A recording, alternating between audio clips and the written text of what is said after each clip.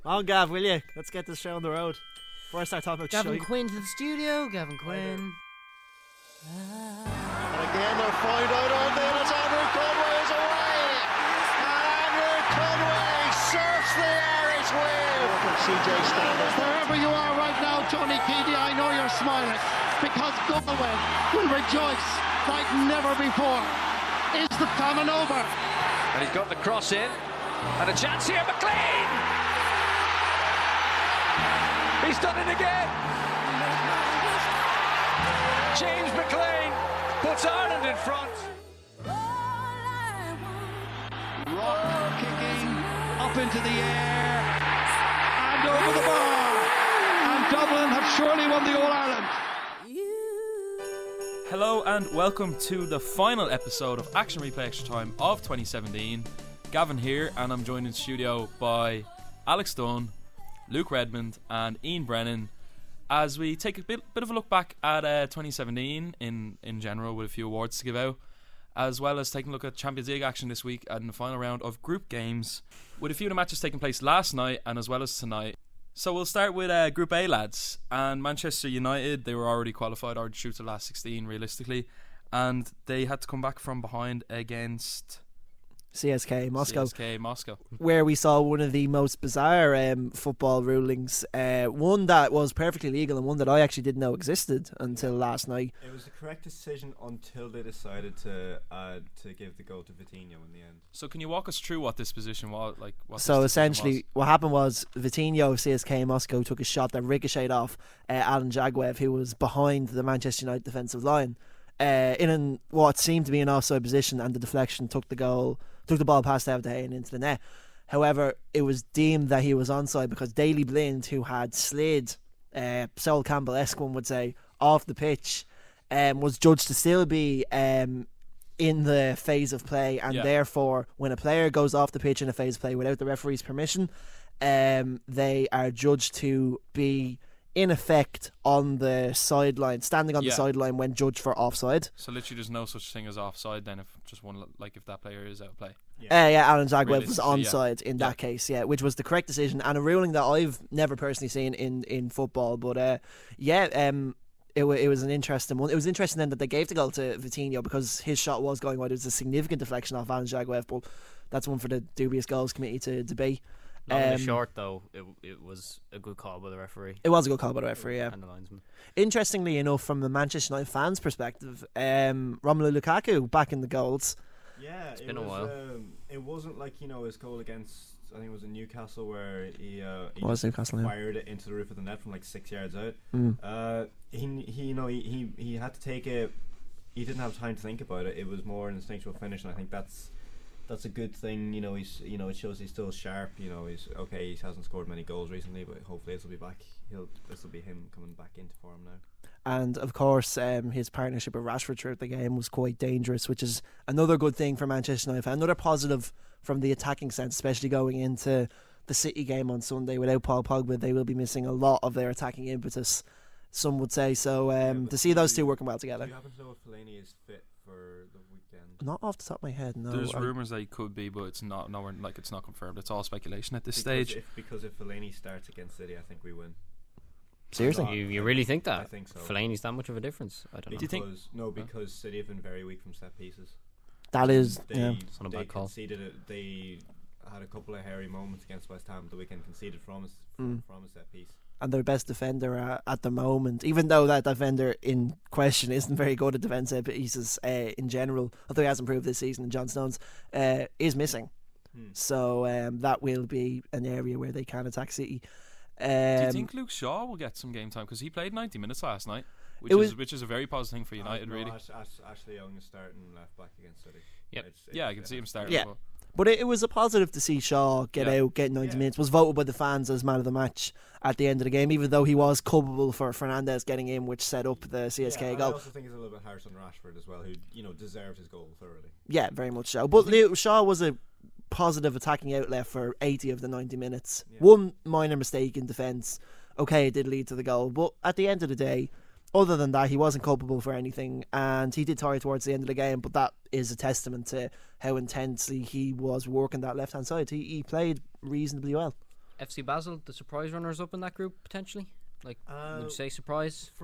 I'm pretty much surprised they beat Benfica 2-0 last night as well. And Benfica have been horrific in this. They group. have. They really have. Yeah. They're always a pot 1 team. I think they're a pot 1 for this group as well. They were pot 1, yeah. They've got one of the higher coefficients in Europe. They're probably one of the most consistent teams in Europe to get to the last 16 themselves in Porto as well. Although it's not one goal though, they scored one goal just in 6 games. That's pretty terrible. It's just one of those disaster pieces. And another team maybe that hadn't one of them would be Atletico Madrid. Only 6 goals in their 6 games, which is that's not a great strike rate for a team that would be, after the building of the new stadium and everything, would be considered themselves amongst the European elite. And now, after they won with draw Chelsea, they are not there. 5 goals for Atletico. I'd like to say it's only 5. It was only 5, was it? 5. They only conceded 4. We will come to Atletico as we go on, but with United, with the Manchester derby in mind, Zlatan Ibrahimovic didn't play at all. Even Jesse Lingard didn't come off the bench tonight. You'd suspect Lingard will play on Saturday. Yeah, that's what I was about to get to. Like, who do you see starting, especially in midfield and up front for United this weekend? Considering, because I had Ibrahimovic penned as almost a certain starter last night. Just given the fact that I thought Mourinho might want to save Lukaku for the derby.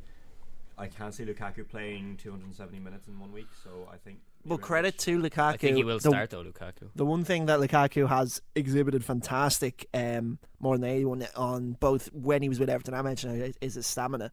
He's played every single minute of every single Premier League game in this calendar year for both clubs.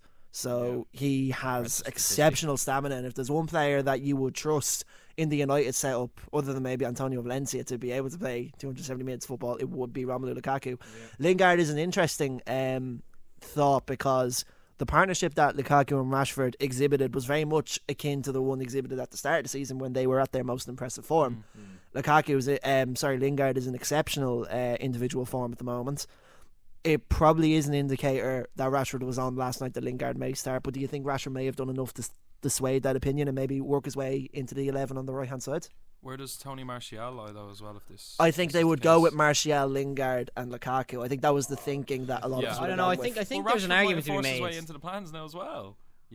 There's an argument to be made that he could start Lukaku and Ibrahimovic, because City have not seen a challenge of 2 big, strong, physical strikers. That's very true. I was just about to say, if you could start Ibrahimovic kind of in the role that Juan Mata has been playing, start him in behind Lukaku, but a bit further forward, and then pull Mata further back to replace Pogba. Well, no, what you do is you play Matic, Fellaini, and Ibrahimovic. I think is what you're alluding to. Is what I was going to do. And you just, have, but that's an if with Fellaini. Martial and Lingard, or Rashford and Lingard then on the wings. Would be my probably. Would I say preferred formation? I don't know, because I don't know exactly the physical fitness Ibra's in, if he can last a full. And Fellaini as well, for that matter. Fellaini as well. If Fellaini doesn't play, I think it'll be Herrera.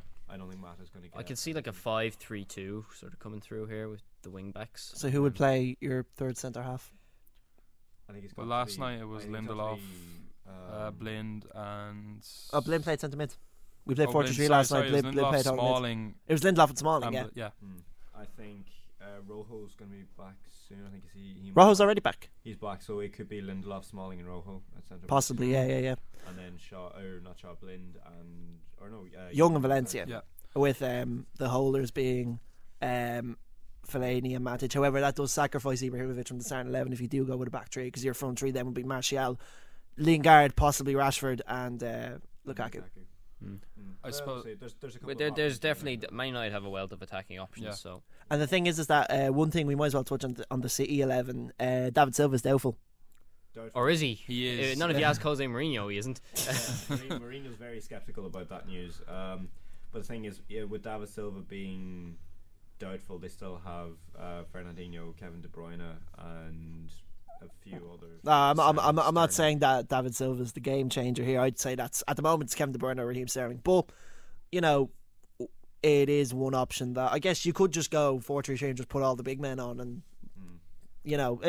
it's one option. I think there's City are weaker in midfield without them. I'm not saying that Ilkay Gundogan can't go in and do a job, but it'll depend what kind of team they feel tonight against Shakhtar. Yeah, which we will move on to, of course, lads. But it depends what lineout they put up. They put up there, yeah. If we can kind of almost guess it. They're already through, aren't they? They've already topped the group. Yeah. Oh yeah, they've topped the group. It's actually Shakhtar who do need to get something out of this, I believe. Yeah, to get to remain ahead of Napoli. Remain ahead of Napoli. Yeah. But I suppose we'll keep going through the groups. We will of course preview the Manchester derby on Thursday on Action Replay. But Group B, PSG obviously topped the group even after last night, a 3-1 defeat to Bayern Munich. It was a good performance from Sven Ulrich, the Bayern Munich goalkeeper, to keep out Paris Saint-Germain, stopping. Mbappe was the only man who actually scored just at the start of the second half. But who Celtic and Anderlecht is what you're thinking of. No, not the other game. I'm talking about the scores for Bayern. It was Robert Lewandowski and 2 for ex-Leon Corentin Tolisso. Yeah. Great performance for Bayern Munich, and they're doing well in their Jopenkes so far. They are, yeah. I mean, Heinke is obviously a club legend down there, and he has been able to turn their fortunes around. Albeit they did lose at the weekend in the Bundesliga, which closes the gap between them and RB Leipzig in second place. No, they won at the weekend. They beat Hanover. Was it the Hanover week before that then? Week before they lost to. Week before that, yeah. Mönchengladbach. It was Mönchengladbach, yeah. My apologies, but it's they're doing reasonably well. PSG are doing more than reasonably well. Although they did lose to Strasbourg, they were beaten. They have been beaten. 2 losses on the spin then. 2 losses PSG. on the spin for PSG. Yeah, that's actually very, very important to know. They wouldn't have, I'd say they wanted to win this game as well, just like we were saying, to lay down a marker in terms of heading to the knockout stages. They only got in on goal difference ahead of Bayern, interestingly. Head-to-head record at the side. Is it head-to-head now? Head-to-head record, yeah. Head-to-head goes because I think Roma finished top ahead of Chelsea despite having a fewer goal difference because they beat them. They beat them, yeah. And that's how Celtic got into the Europa League as well, ahead of Anderlecht head-to-head record. Yeah. Which is the other game in that group as well. Celtic were beaten 1-0 by Anderlecht. They were, yeah. But it's a very it was a disappointing Celtic performance. It's been the first time they've lost, not taking a point from their home games in the Champions League. I think ever, actually, in the format, in the current Champions League format. They would have lost to PSG. That's it's the first time they've lost their 3 home games. Yeah, they haven't taken a point at all. So yeah, a disappointing way to end the group. They are still into the Europa League, which is you can still consider an achievement for Celtic to get in ahead of the Belgian side. But it is a bit of an achievement. But then again, they could get a bad draw now in the Europa League and crash out fairly convincingly, just because of the lack of competitive fixtures in domestic league for them. Yeah, it's possible, but you'd like to think that Brendan Rodgers will have enough mental drive installed in his players to keep going and do well in Europe. A lot of character. The Europa League is the challenge, I think, where Celtic's team is at in terms of their level. Yeah, I don't think they're a Champions League standard team, and I think their performance in this group, and a loss to an Anderlecht team who've been extremely poor in this group, and in the league as well. In Belgium, under how are they doing in Belgium? Poorly, I think. Yeah, they're in 7th or something like that, aren't they? They're mired in mid-table last time I checked. Well, they're 3rd, but at the moment. But if you look through their fixtures, recent turnaround, is it? It's been very inconsistent, and that's not a very high quality Belgian league either. Let's be honest. So I think you can attribute some of that to them losing their star player, probably, even though he's only 20 years old, in the summer to Monaco, Yuri Tielemans. Of course, but then again, you look at it. Speaking of Monaco, they're a side that won't even be competing in Europe. But then again, neither will Anderlecht. So, obviously there is a rebuilding process that teams in the lower leagues always have to go through. Other than Celtic, who have a monopoly, of course, on their division at the moment. But so that's why you see the main deciding factor in the league rotating in Holland is which team loses the most players usually. So that's something, that's a reality you have to deal with. But coming back to the Europa League, that's a competition that Atletico Madrid are going to be competing in now. True, actually, yeah. We'll move on to Group C, and of course the main news coming from that is Atletico Madrid, one of the most consistent teams in Europe over the last 5 years or so. 2 of the last 4 Champions League finals they've played in. There you go. Against their city neighbours. Unfortunately, they came across their city neighbours. I think they would have won one if they faced anybody else, really. Probably the first one, yeah. I think, and they did bring that to extra time. Credit to them. They drew. They nearly had it. It was actually Madrid who brought it to extra time. Madrid Yeah, brought it to extra Godin time scored with, the first goal. Yeah, it was. Was it Sergio Ramos equalised? Yeah, Ramos. Yeah, And and then they Bale, just- Marcelo, and Ronaldo. Yeah. Ronaldo got the fourth. He Yeah, scored a penalty, I think. and then of course there was penalties. Penalties as well with Juan Fran missing the hit the post. Yeah, But they There drew. won't be any penalty shootouts in the Champions League this season because they're in the Europa League. I just thought you said there won't be any at all. So, For Atletico Madrid, there won't be, rather. But they drew with Chelsea last night. They did have a chance of still qualifying, of course, because Roma were playing the return fixture against Quarberg, and at one point, what did I do wrong? Quarberg, Karabag, whatever. Sorry.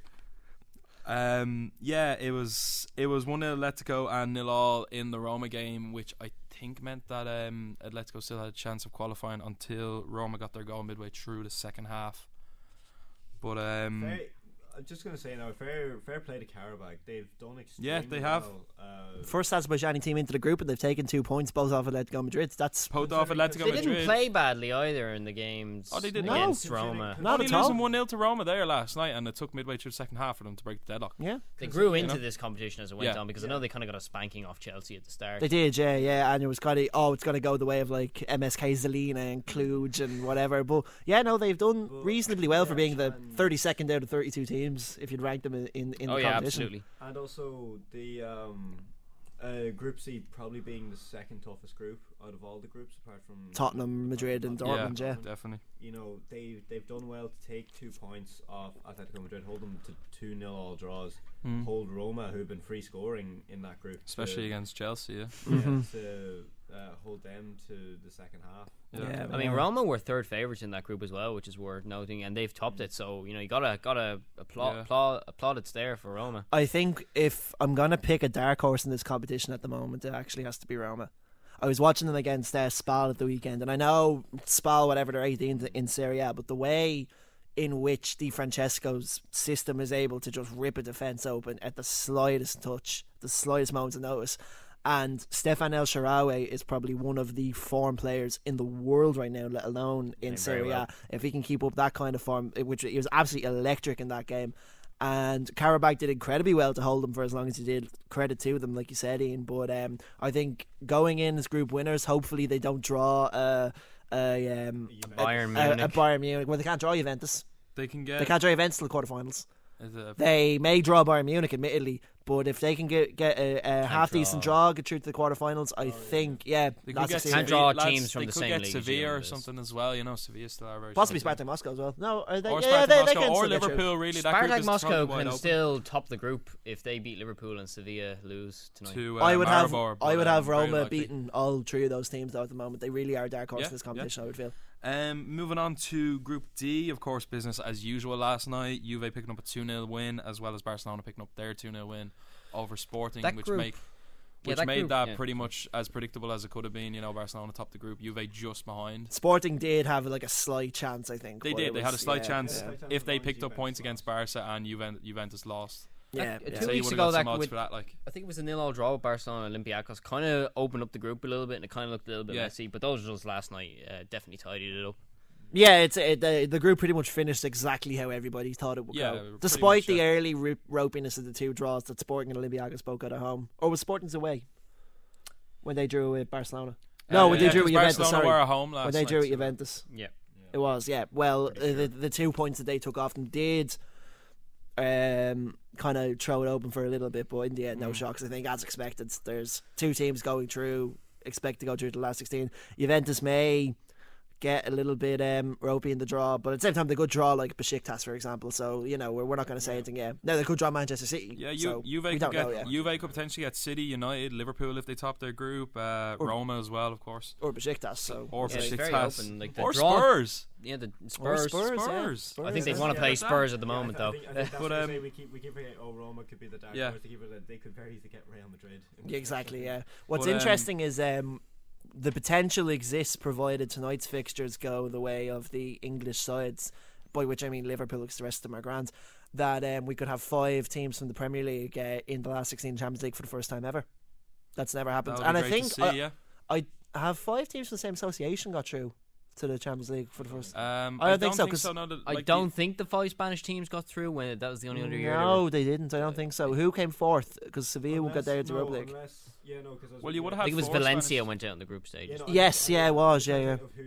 Because And there was only Sevilla decided not to duck back into their safe haven of the Europa League into the last 16. They may well still do that tonight. In fairness. Yeah. I suppose we'll move on to tonight itself, and we'll go to Sevilla's group as well. Liverpool host Spartak Moscow in pretty much winner takes it all kind of tie.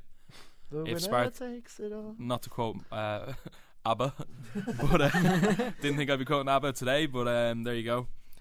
Yeah, Liverpool at home to Spartak Moscow. They need to win this, or they need to at least pick up a point. Liverpool just need to avoid defeat. Yeah, and even if they do lose, Maribor could do them a favour, an unlikely favour against Sevilla. An unlikely favour, but Maribor haven't been too badly apart from when they were home to Liverpool.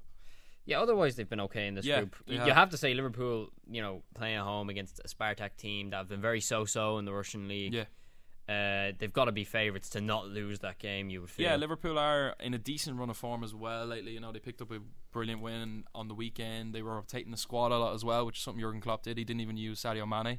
Yeah, I think he's going to go for Saturday. it tonight, though. Yeah, you got to feel he's got to put out his strongest team just to sew up top spot. Yeah, and then he can focus on the league then after.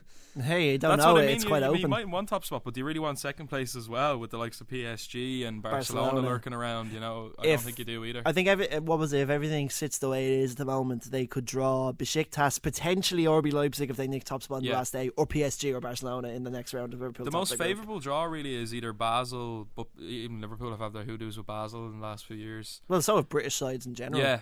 And I suppose maybe even Shakhtar are one of them as well if Liverpool do top the group. Yeah, there's no easy draw. There's no easy draw. I don't think there's no easy draw anyway, with the exception of some say Besiktas, but Besiktas have been brilliant in their own right. You as never well. want to go to Turkey away. Exactly, and last time Liverpool went to Turkey away in the Europa League, they did not come back with a nice result. They announced it's quite morbid.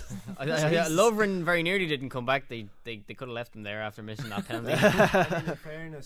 In fairness, if I'm Liverpool and I'm saying, let's say they somehow manage to get, or they go through second in their group, I wouldn't probably say it would be a bad idea if they got a United or a City. Well, they can't in the last 16. Liverpool do well. I don't think they can't in the last 16. You can't draw a team. You can't draw a domestic side. Yeah. But cut that. Delete that. Don't do it. I'm not gonna do it because you're already using it for the intro. I know you are. No, this is the Christmas episode, so you have to use something Christmassy. Yeah, Broken Matt Hardy spreads a lot of Christmas cheer, I feel. Okay, we'll see. But yeah, I suppose if we're going to jump back to Tottenham Real to football, that's sport. We talk about sports in this. Do we talk about sports? Yeah. So please, Gavin, continue talking about sports. Yeah, so how do you see the Liverpool game going, really, just to sum it up before we move on? It depends on whether or not they can keep Quincy Promes quiet. He's by far and away Spartak's best player. A player that 100% could play in the Premier League if, let's say, a club like Everton gave him a call tomorrow. He's an electric presence up top. Klopp compared him in the week to Sadio Mane, which is very apt, I believe, because he's got that same balance of power, pace and finishing. Yeah. If you can keep him quiet, you limit the other two in Spartak's 4-3-3, and then you just focus on your own game. But the defensive capabilities of Liverpool to keep him quiet, it's always obviously been questioned. I think a pacey player in the midfield, saying not Emre Can. Do you think that the other one, Jorginho Wijnaldum? My apologies, not Emre Can. He's very slow. Could maybe do a man marking job and try and keep him quiet, because Wijnaldum, of course, has been playing a more holding role this season. That's. I suppose with that debate as well, though, you have to think about Liverpool's defensive options. I don't see them going with Alberto Moreno again. And Robertson got time. Robertson did get time. Robertson got time on the weekend, and in fairness, Klopp does have his eyes on this fixture for the last 2 weeks. Robertson's had two. He's had 2 games in the Premier League, and the Crystal Palace game, and then this weekend he's been one of their better players. So, what reason is there not to actually play Robertson? I know this is straight into a crunch Champions League fixture, but if you're good enough, you're good enough. Absolutely no reason. There's no reason. You're in Anfield as well. Don't forget. Moreno, as improved as he has been, is still a liability.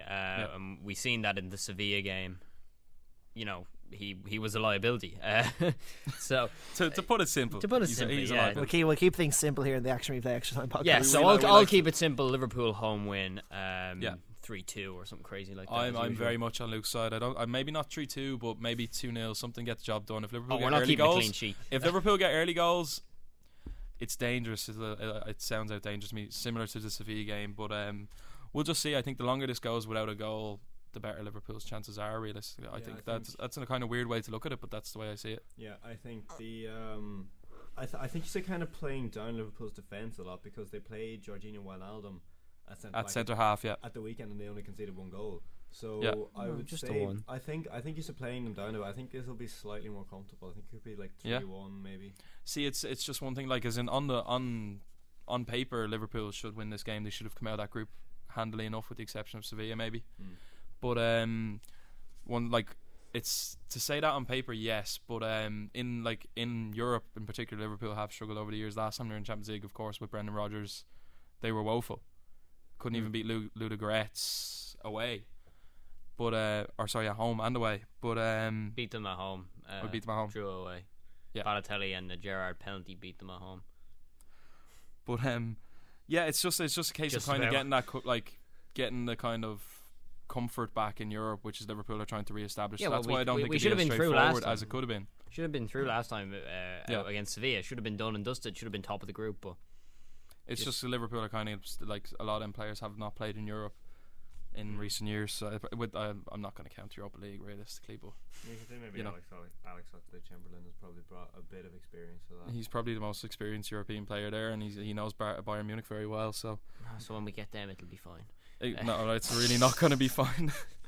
But we'll move on to, I believe it is Group F with Manchester City hosted. Are they hosting Shakhtar? I think they're they are away to Shakhtar. Away to Shakhtar, which isn't a must-win game for City, but if they pick up a point, I think they do top the group statistically. They will indeed, yeah. David Silva's definitely out of this game. I know that. City are top anyway. They're on 15 points. Shakhtar on 9. So yeah, Manchester City, you would expect, like Ian was saying, to see a somewhat weakened side going into this game. But yeah, no, at the end of the day, it's between Shakhtar and Napoli for second place, because at the moment there are 3 points separating the two. Yep. So Shakhtar need a point from this game in the Etihad to. Oh no, sorry, they're home. Well, they're not at home, but they're in Ukraine to guarantee Champions League qualification. Yeah. With a weakened City side going out, it's possible. But again, it really all depends on that big X factor is the lineup. Going there, knowing City are going to play their full sides, you would doubt it, considering the electric form that they've been in. But yeah, there's a chance that Shakhtar can bring a point away from this and secure their place in the last 16. I think, as looking at it from a purely footballing perspective, I would like Napoli to get second. But looking at it from a selfish point of view, as a United fan, knowing that we are top of our group and Shakhtar could be in second, I'd like I would rather Shakhtar instead of Napoli in the round of 16. So. Especially with like Napoli, if there's Dries Mertens, Mark Hamšík, Callejon, Insigne, you don't want our defence coming up against that. So I would say I think City could maybe do us a solid, ironically, and field a weakened team, let Shakhtar confirm their second place. City are going to play a weakened team. Man United the weekend, they're top of the group already. They're playing for absolutely nothing. What way the result goes at all, especially they don't want to risk any injuries all the way out in Ukraine.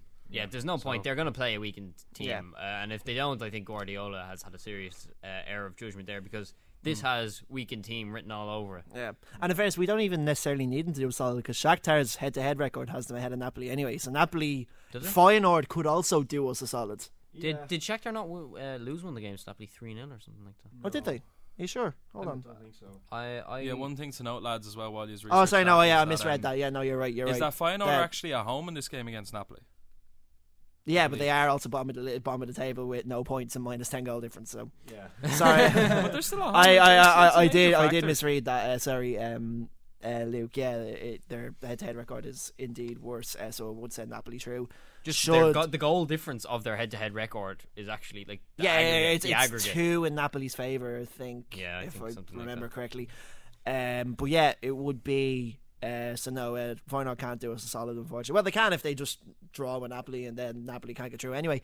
But yeah, it's it'll be interesting to see what way the City team pans out, because I think that is the major deciding factor. Presuming Napoli can go to to Rotterdam and do the business as one would expect. Then beyond that, we'll have to see what happens in Kharkiv. It's not Donetsk for reasons, but we'll just reasons. Well, we're not going to get into the political strife in the Eastern Europe at the moment, but we'll just have to see how it goes with that one. I guess you would predict that Shakhtar would take the second place and head on up, but they still do need a point from that game. Moving on to Group G, I suppose now as well. It's probably the most interesting second place battle. Very nicely poised. You have Besiktas and first place at 11 points, Porto and Leipzig at 7, and obviously Monaco completely out of running with 2 points. Both second place sides are at home. They are, but one of them are playing the top of the group team in Besiktas, but they have nothing to play for. Same thing as City. It could be another thing. It could be Besiktas Field a week. Yeah. And Porto, you'd expect. Who is it? The second place team. Porto versus Monaco and Leipzig. Porto versus Besiktas Monaco at home, which we'd almost accept that Porto are going to pick up 3 points there. So Porto have the better head-to-head by a goal as well. Yeah. So there you go. Leipzig need the win. Leipzig need the win, and Monaco need to put up some kind of fight and show something, which they haven't. For the sake of their own pride is all they're playing for now. They're out of Europe completely. A fascinating turnaround, considering this time 12 months ago they were the most exciting team in Europe. I think one could say their series of back and forth against Manchester City in the knockout stage was amazing. They got robbed by Europe's best with Mbappe going to PSG, Bakayoko going to Chelsea. What's interesting though is that it hasn't impacted their form in Liga because of the players that they've been able to bring in to replace them. It has. You felt it in Europe though. The depth isn't there. It's surface level team that Monaco. But they are only they're still within touch and distance of PSG in Ligue 1. So but they weren't able to bring that into the Champions League, which would suggest that they don't have the squad depth, and that they're focusing on Ligue 1. Which is a wise decision, in fairness. But provided you can keep all the players there now this summer, I don't think there's a long-term decision. There are the headline grabbing acts at Monaco. I guess Fabinho didn't leave, but the rest of them they can continue to build with the team that they currently have now. He was very close to going it's as well, pretty much expected. To Arsenal, potentially. I guess Liverpool. Were Liverpool also in for him as well at one point? Liverpool they were supposedly going, and then they did a U-turn and signed Chamberlain. So there you go. And then of course the dead rubber group, the Spurs group, most exciting group. Well, it was exciting at one point back in round 3 or 4. If Apoel nick a result against Spurs and Dortmund lose to Real Madrid, Apoel can still get to the Europa League. Go to the Europa League, but that's the only thing that's up for grabs. That's awe-inspiring fight for Europa League football. Spurs do need to at least get rack up a few goals. Head to head, they're not for the case of first or second place. Realistically, I think just for confidence because they have been sliding. It's a good time for them to be playing Apoel. Is what you mean, essentially. Fair point, Who are Tottenham playing at the weekend though? I'm actually not too sure who they're playing this weekend. I'll get up now in a second. It's not one of the top teams anyway. No, it's not. But so there's plenty of exciting Champions League games ahead. I suppose it's very early stages, lads. But who do you have as the potential winners? And then obviously we've already said our dark horse as well. Alex has made. I've made my dark horse point as Roma because it would have been Napoli, but Napoli are gonna go out. My dark horses would be either Roma or Napoli. But if I'm Spurs. I wouldn't consider Spurs a dark horse because they're a group topper. Oh, sorry, Roma. Crap. Yeah, sorry. Point invalidated. Negate that logic. Your opinion is I think that in terms of being a dark horse, I would favour Roma to take Spurs, at least at the moment, in a one-on-one game. That's fair. At the moment, so I would still consider Roma. I think their brand of football, as good as Spurs is, I think Roma have one of the best brands of football in Europe right now, rivaled only by a handful of teams, Napoli being one of them. On form at the moment, I'd take Stefan El Shaarawy over anyone in the Spurs team at the moment, to be honest. If I'm picking a winner, it's hard to look past Man City, to be honest. Really? Yeah. As your outright winner? No. As my outright winner.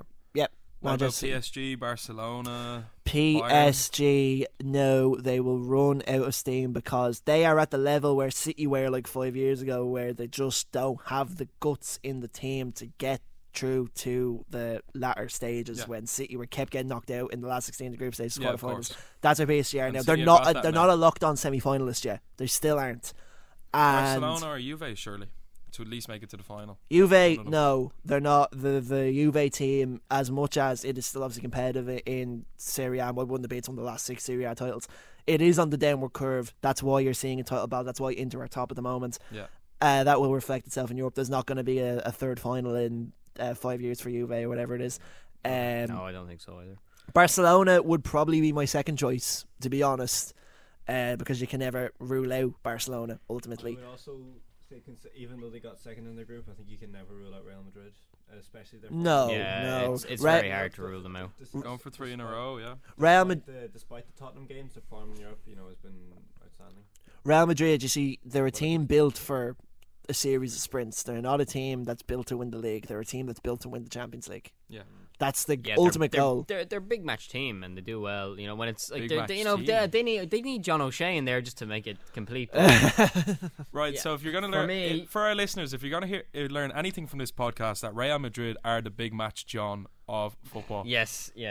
If I had to pick somebody for the Champions League this year, I would pick PSG because I think they have the players in that team like Neymar who have won a Champions League. Edison Cavani has been there and done everything when it comes to Europe. And is this your outright winner as in your favourite, or is this your dark horse? No, PSG are definitely not a dark horse. Dark horse, see, I think past PSG, past Barcelona, past Real Madrid, past Man City, only Roma are the only team there, like Alex said, that could even be considered a dark horse. Everybody else, if they win it, it wouldn't be like a shock or a surprise. Spurs, I guess, now that Gavin's brought it up. Spurs and Liverpool, I suppose, but Liverpool have got good European pedigree, so. But not in recent years is the point I was trying to make too. True. They haven't been to the knockout stage of Champions League since the 08-09 season. There you go. But then again, this is only their second campaign since then as well. Yeah, so let's not forget that too. But for me personally, I think the favourites to win, I think it's going to be between PSG and Barca. I think City will get found out by one of them along the way. In terms of dark horse, and I know this is a team, I'm going to sound very, very biased, but it's a team that you haven't mentioned yet, and I think United could do something. Jose Mourinho guarantees you a quarter-final.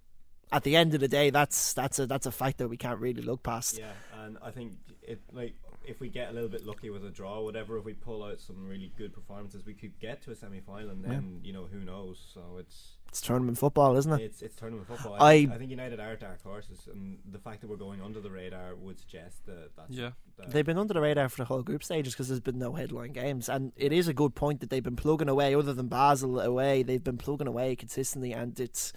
Yeah, they could just crop up there and say. Remember, like a team like a Lyon or a Schalke, where they just crop up in the semi-finals, kind of unheralded almost. They gave. It was actually Schalke gave United a very good game in the semi-finals, and Lyon gave, I believe it was Real Madrid a couple of years back. So certainly. And this is now a United team with a number of world-class players. Let's not forget. So they are kind of given the dark horses tag, but at the end of the day, they're really not dark horses. Well, they're not in the top 5 though. So they're not in the top 5, but I think that you can't rule out any of the English teams. You can rule out any of the English teams realistically. Yeah, if I was going to say dark horses. In fairness, I think you kind of have to rule out Liverpool for the overall title. I don't think they're quite there yet. I think the defence is a little bit too leaky. I think they're. Then we said Monaco's defence was really leaky as well, and they made it all the way to semi-final stage. I think Liverpool, Liverpool aren't as good going forward as Monaco were last season. Monaco going forward last season were the best team in Europe, so there's no. I think if you say Tottenham can win it, you have to say Liverpool can win it. I just simply on that fact alone, if you think Tottenham can win it, then you have to think Liverpool can.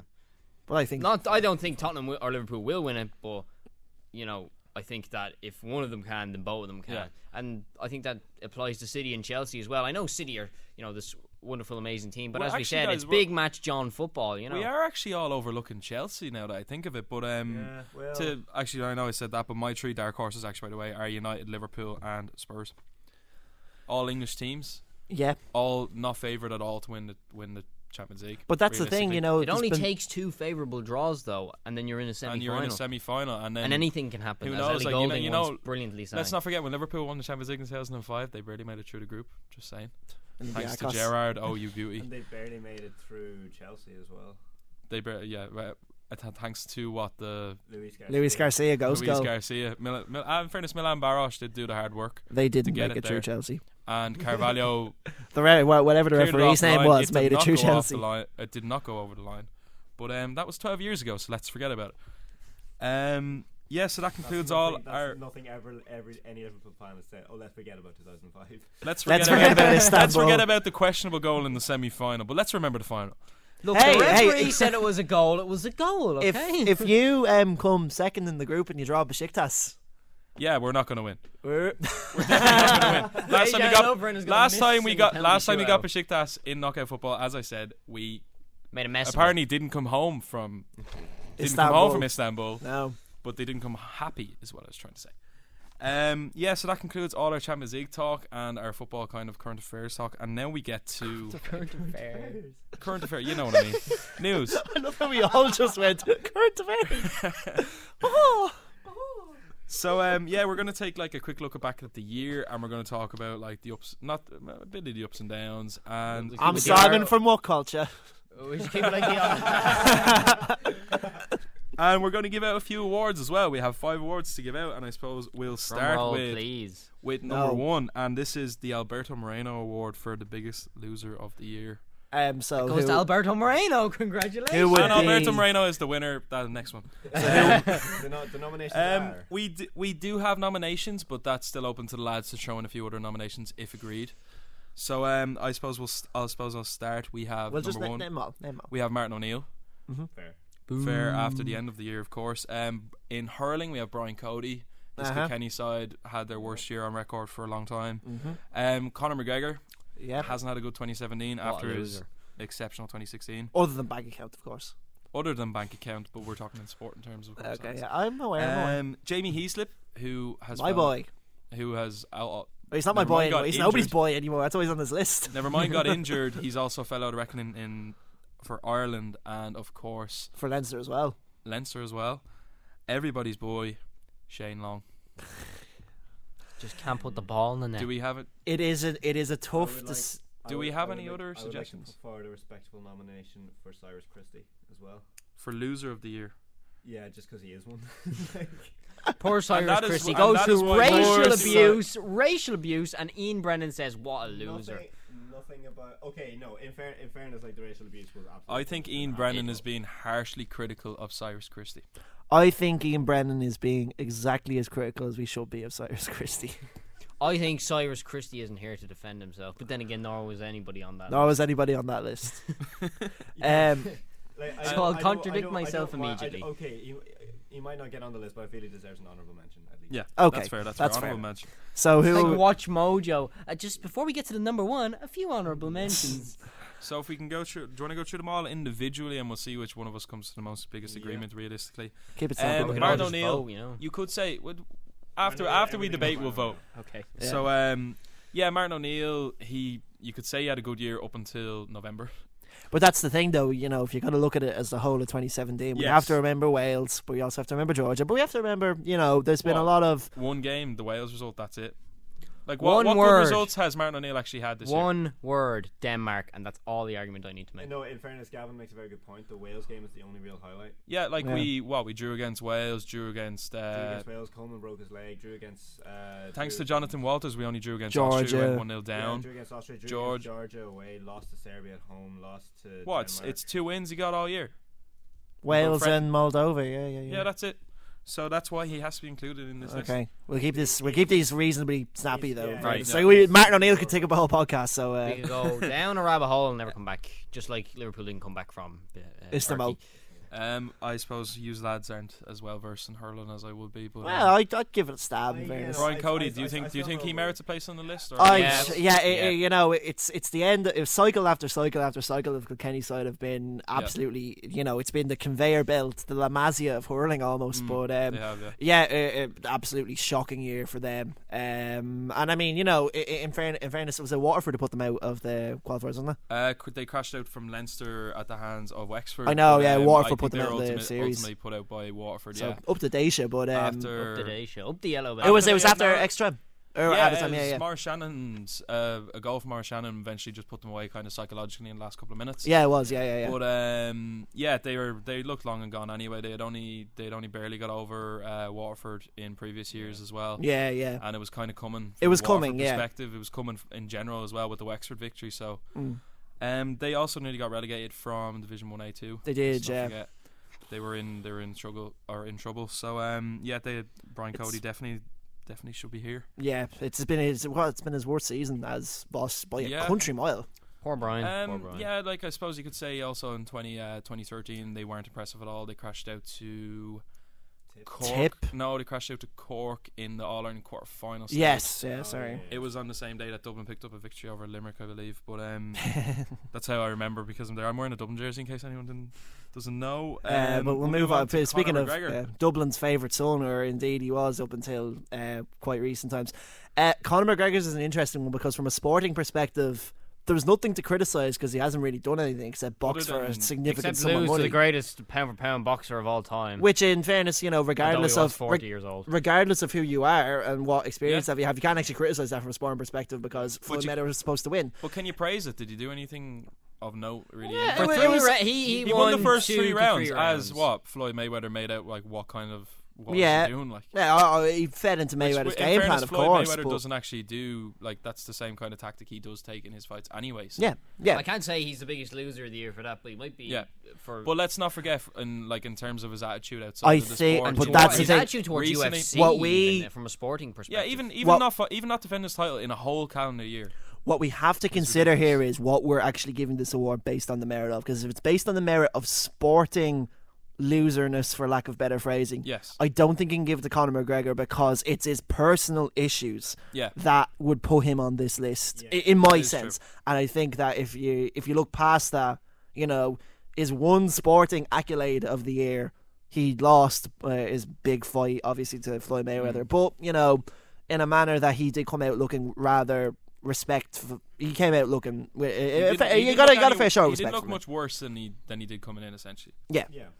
So McGregor is a bit iffy.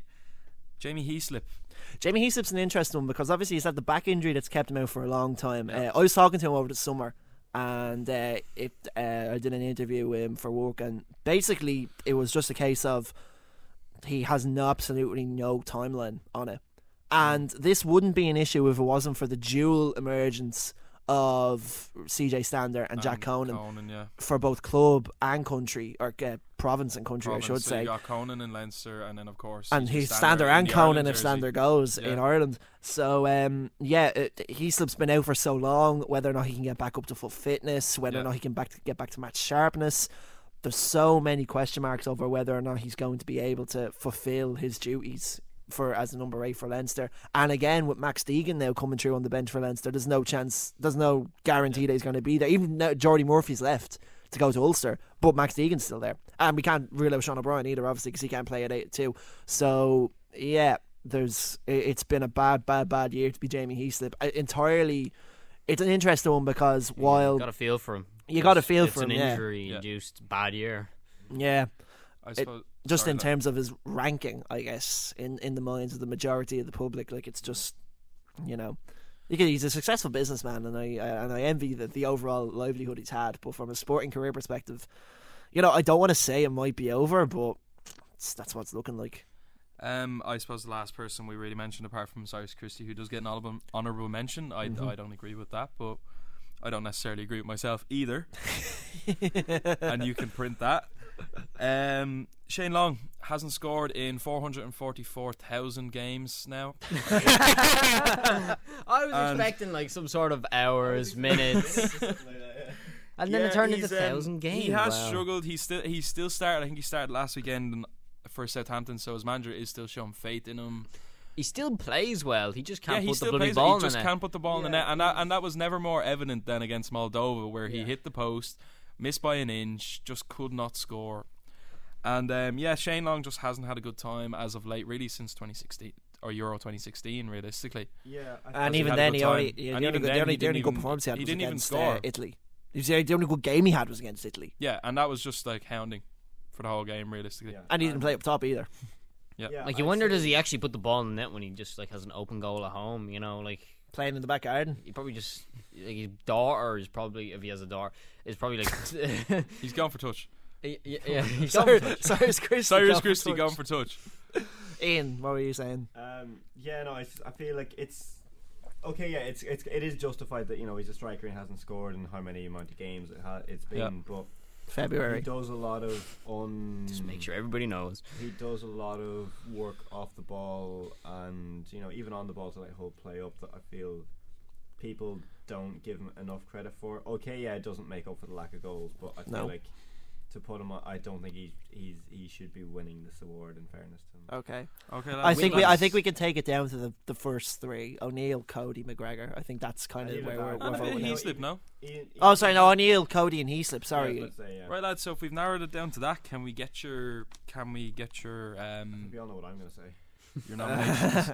I I'm going to think throw mine out first, lads, because we are kind of running out of time as well, so we need to go through the awards quickly enough. Yep. Yeah. I'm going to say Martin O'Neill, just for the basic fact that apart from the Wales game, that's all that's been done. Brian Cody, he's going to come back better next year. I don't know about Martin O'Neill, and Heaslip is just unfortunate with injuries. I second that. Martin O'Neill. Yeah. I'm going to throw my hat in the ring for Heaslip because, as sad as it is, O'Neill and Cody, the thing that makes, I think, Heaslip's downfall sadder is that it's been completely away from the limelight for the most part. I know O'Neill and Cody's have been quite public, but Heaslip's, at least, like, there's nobody's even talking about him anymore. I think that's the worst bit of it. So that's why I throw my hat in the ring for Heaslip. So now to Titus, if he votes Look, Heaslip. I was absolutely Martin O'Neill, but then I thought about it, and I thought about poor Jamie Heaslip. But then I'm still going to pick Martin O'Neill. Okay. There you go. A bit of a plot twist. Yeah, Martin O'Neill, by the skin of his teeth, wins this award for me because he had a terrible year. That's fair. Yeah, so I'll go Martin O'Neill. So Martin O'Neill wins the Alberto Moreno Award. Congratulations, Martin! If you're listening, you can collect the award at DCU in the next week or so, if that suits. If not, you can email me or email DCUFM, of course. But we're going to move on to our second award, which is the Glenn Whelan Award for spirit and personality. We all know Glenn Whelan is the most spirited man in the Ireland squad and also got the best personality in all of football. So we don't have many nominations for this. I actually put Cyrus Christie's name down because I think Cyrus Christie deserves a mention because, in fairness, he had to come in at the start of the year when Seamus Coleman. No, I know you can speak in a minute, Alex. Okay. Seamus Coleman got injured. Ireland had to pin their hopes on the right back. And it was poor Cyrus Christie had to just step up. Cyrus had to fill this position in so many crucial games, and I don't think he let the country down. Not at all. Some say he had to suffer with abuse from people online, racial abuse, of course. We won't get into that. But look, he's been through a lot in the last 12 months, and he has not let Ireland down. I'm sorry, but he hasn't. Okay, if this is going to be a sports personality award, then I have two nominations for you. Well, it's spirit and personality. Okay, so the spirit side goes for. Well, yeah, but I think my two nominations will cover both. First of all, O'Donovan and O'Driscoll, the rowers. Yeah. For they're fantastic in interviews. They represent their sport exceptionally. Yeah. They are incredibly media friendly. They are, they're just a great representative, I think, for the country as well. Yeah. And my second one would be Cora Staunton. Cora's down for a different award. Cora can go down for this one as well. Okay. Cora as as the leading light in terms of who many would gravitate to as like the best women's footballer in the country for she is. So many years. Won 4 All-Ireland titles with Mayo, is it? She's got 4 All-Ireland titles with Mayo, and she won her 11th All-Star. She won the All-Ireland Club Championship like last weekend as well. Oh yeah, she won it there last weekend. She won. That's her like 7th or something like that. She won the Intermediate Club Championship with her club just there. Yeah, it was Parnell Intermediate Park Club actually on Sunday. Yeah, Carnacan. Am I saying that right? I'm not. I'm not. With John Morley, if you're listening. To stay on the GA side, actually, I want to nominate another GA star, which is Jack McCaffrey for the Personality Award. Yep. He did have a good year. He was on track to be an All-Star and probably one of the I think he got did he get an All-Star? He did, yeah. Yeah, he's in. He got an All-Star. And he was on track to be one of the leading. Like he could have been a potential player of the year if he had a good Ireland final. Yep. But he didn't. He only got 15 minutes because he had to go off injured, unfortunately, and he actually picked up. He had to have surgery recently as well, so he's not going to be back until middle of next year. Yeah. But that didn't keep him down on the All-Ireland celebrations night. one of my actually biggest memories is Jack McCaffrey just waving to the camera behind and just keep doing faces and messing around. And then you seen him like a week later at the ladies' final and like just giving it all. And I think he's just one. He's a kind of. he shows a bit of personality, that Dublin team, that often they don't show. You know, definitely. They are very professional, whereas Jack does like to mess around, and it's. I just think that's why he goes down. I feel like another nomination, a different like aspect of spirit personality. You know, I feel Darren Randolph should get at least an honorable mention because that's fair. Yeah. He's been Ireland's, this list is growing. Ireland's probably best player for the entirety of the Euro campaign. Most consistent, definitely. Yeah. Most consistent, and he was probably the best best player in that Denmark game as well. Really, both Denmark games. Yeah. And I feel like the way that he took a massive pay cut from West Ham to go to Middlesbrough just so he could get game time and play. I think it's admirable. Admirable. Yep. If we're going to do that, lads, as well, we can say Shane Duffy as well for the way he's grown into this Ireland side. Yep. And one thing to know about Randolph too is that he has been around for media a lot. Like, you know, a lot of them players are closed off. Yeah. As we've grown to learn, whereas Randolph is there regularly for press conferences and stuff like that. Anyone else want to throw some names forward, or will we go to I think we have enough now. Yeah, I think there's enough now. We've more than plenty. Alex, what are the full nominations then? We've got Jack McCaffrey, Cora Staunton, O'Donovan O'Driscoll, Darren Randolph, and Cyrus Christie, Shane Duffy. That's it. That's the 6. I'm going to stick with Cora Staunton. I think as a representative of her sport and of her county, of her club side, and of everything, she is of the utmost. She's a fantastically friendly woman. Where you and I, Gavin, have both met her spoken to her. We've met her. Ian met her as well. Sorry, she's a fantastically lovely woman and a fantastic representative. And she loves a bit of coppers. She loves a bit of coppers as well. And now she's off to Australia. She's actually went to Australia on Tuesday. And she may well come back and she's probably not finished, get herself another All-Star. Who knows? Like, she's that good. But so Alex is going for Cora. What about yourself, Luke? Darren Randolph. Okay. Although I nominated Randolph, I think I'm going to go for O'Donovan O'Driscoll.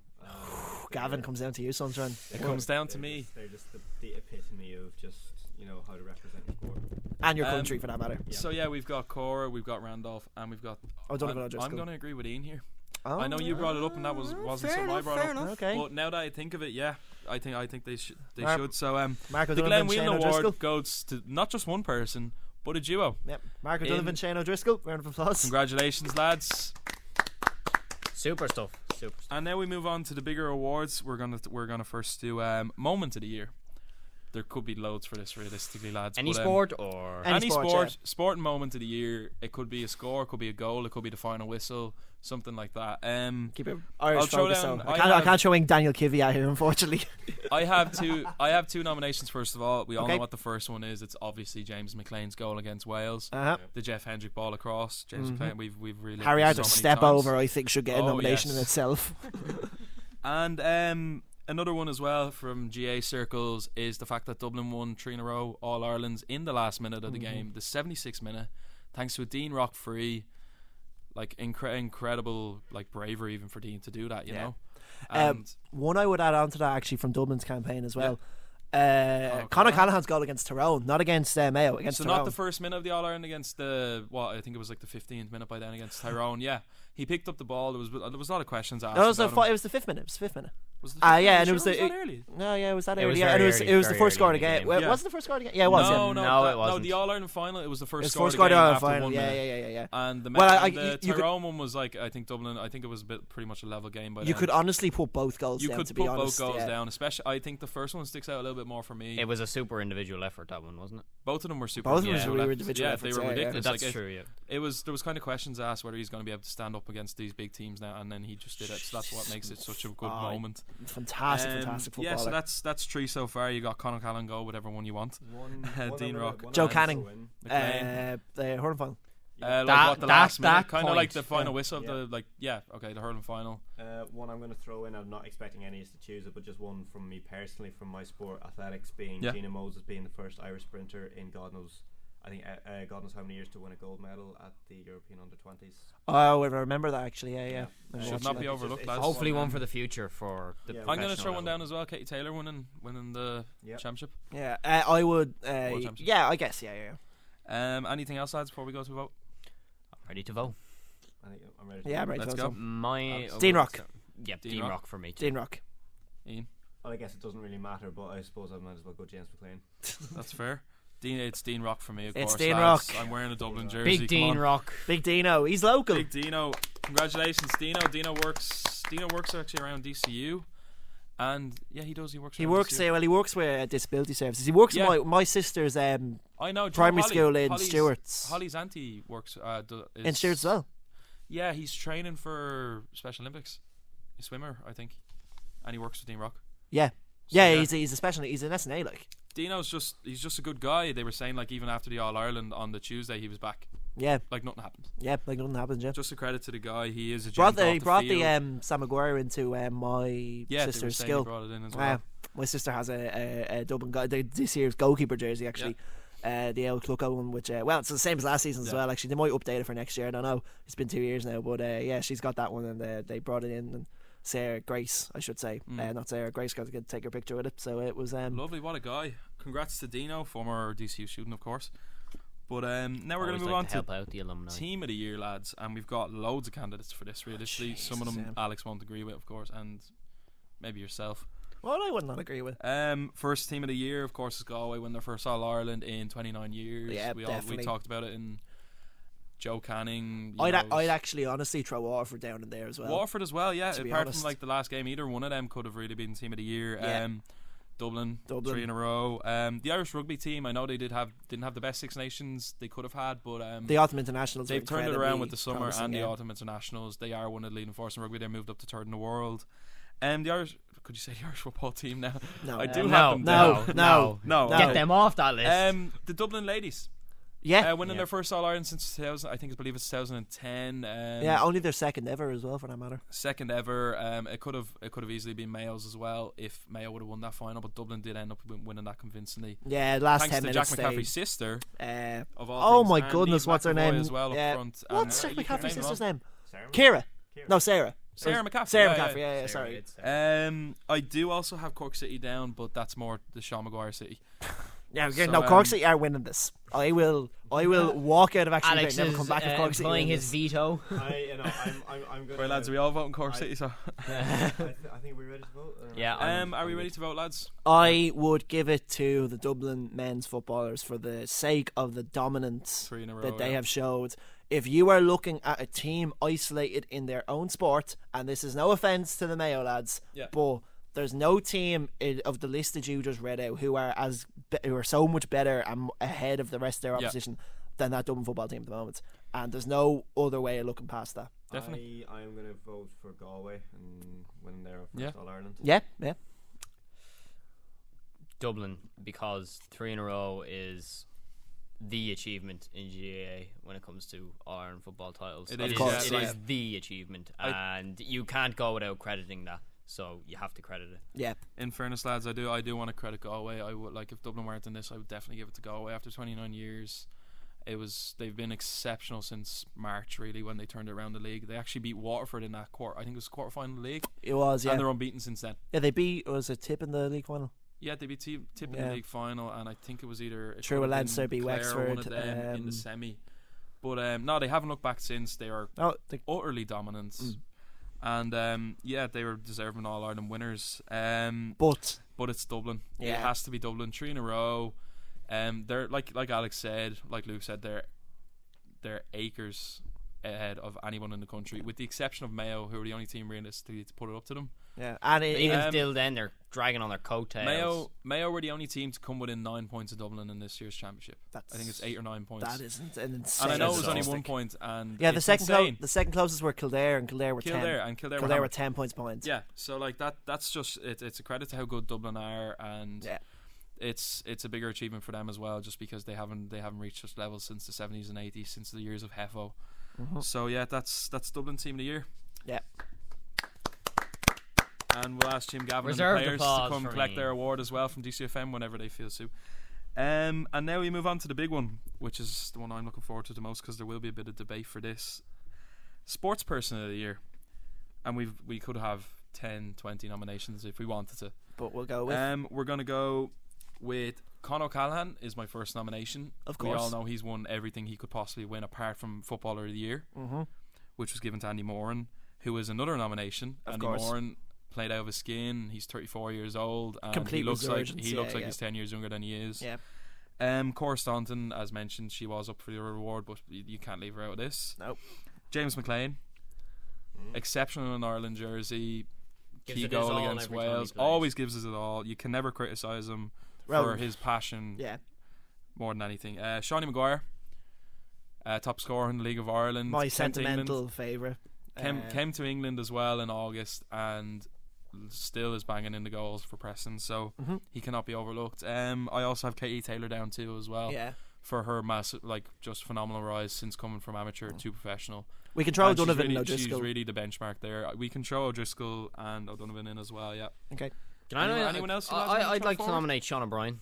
Yeah. For his performance during the Lions series. Yes, definitely. Yeah. And He was my player of the Lions series. I'd almost throw Tyke Furlong in for the same reason. To be honest with you. I'd throw Ty Furlong to be the sports person of the last 2 years. Yeah. Since to he be honest, got that yeah. Ireland jersey, he's literally grabbing onto it, and I think he's taking other jerseys at this stage. He's that good. He's just that good. He is easily one of the best. Oh my god! Don't get me going. He is one of the best props in the game at the moment. You're right, Gav. Do you have anyone to throw forward? No. Now that you said Sean O'Brien, that's putting it out of my mind now. Oh, Lukey, Right, Lukey, guys. Lukey. So just to recap, we've got Conor O'Callaghan, Cora Staunton, James McLean, Andy Moran, Seanie Maguire, Katie Taylor, Sean O'Brien, and O'Donovan O'Driscoll. Straight off the bat, I'm going for Cora Staunton.